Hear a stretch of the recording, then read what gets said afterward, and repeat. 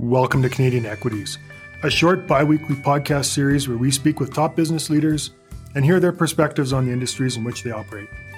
For the full-length version, find our link in the podcast notes or connect with us at acumencapital.com.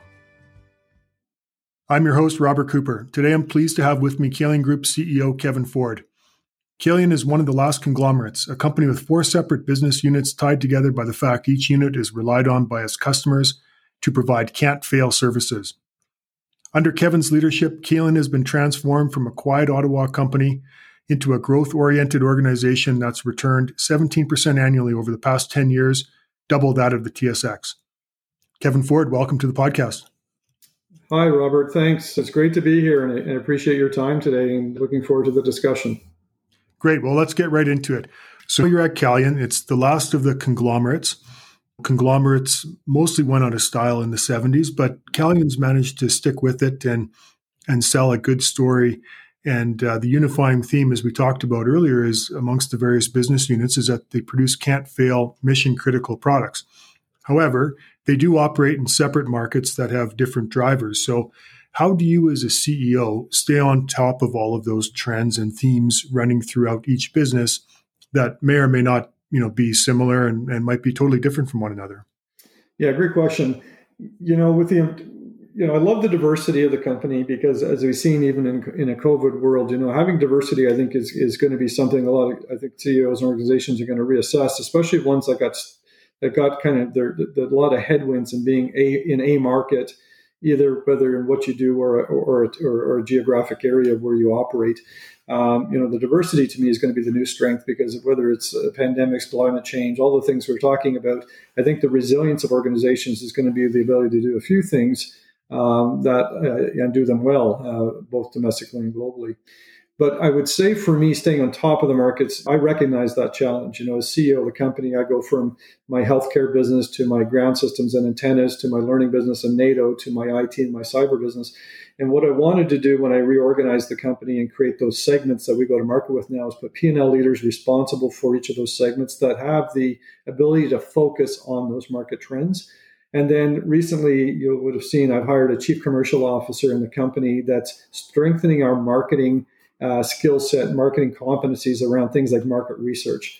And these are new investments for the company. And I think they're warranted and critical because, to your point, Robert, what we have to ensure is that we're not going blind into new territories and new geographies, that we're doing this with focused research and the whole kit. But we need capacity to do that. So number one, organize the company, give the P&L leaders the responsibility to grow within their segments, make sure they understand that segment, they're leaders in that area, they have a team that's already leaders in that area reporting to them, and then supplement that with a corporate role called CCO that brings a lot of marketing capability, skills in, so we can do market research to ensure we're staying on top of trends and reflecting that in everything we do in our strategies.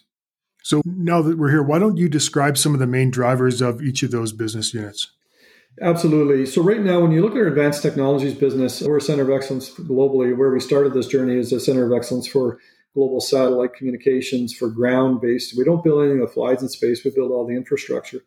But as you look at that segment now, frankly, the legacy satellite networks are going through a major upgrade. More networks continue to be stood up as the competition for bandwidth with terrestrial-based network, whether it's 5G or fiber, frankly. So definitely we see in those MEO orbits, those global Earth observation, we still see lots of activity and opportunity there. Clearly the LEO constellations, the low Earth observation constellations that are coming in to put more satellites around the world, lower to the Earth, more closer to the Earth to deal with some of the bandwidth and the issues sometimes we have with atmosphere, those are opportunities for us as well. So good opportunity in our legacy kind of architecture and a whole brand new opportunity with these LEO satellite capabilities that we believe we're well positioned for both domestic customers as well as global customers. So number one, for sure.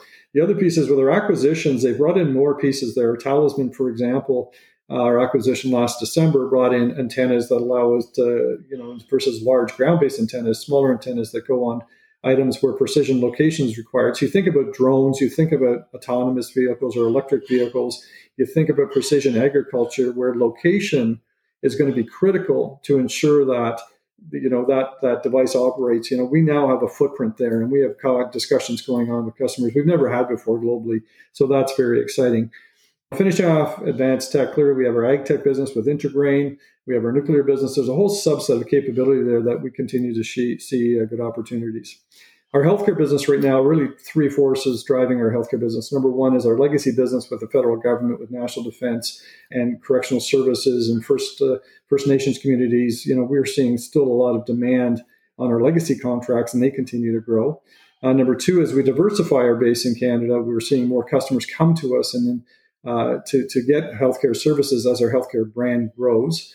And then number three, obviously in the short term, we've seen COVID reaction with regard to either running testing sites or vaccination clinics. And we expect those three things are going to continue to grow.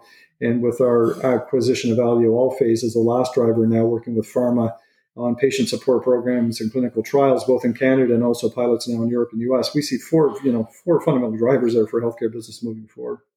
IT business, clearly our cyber acquisition with Dapasoft and the subsidiary iSecurity. Cyber continues to grow, as well as with Dapasoft. We have healthcare assets with regard to virtual care platforms and healthcare integration components that we can now bundle with our healthcare services and go to customers with a much broader healthcare solution.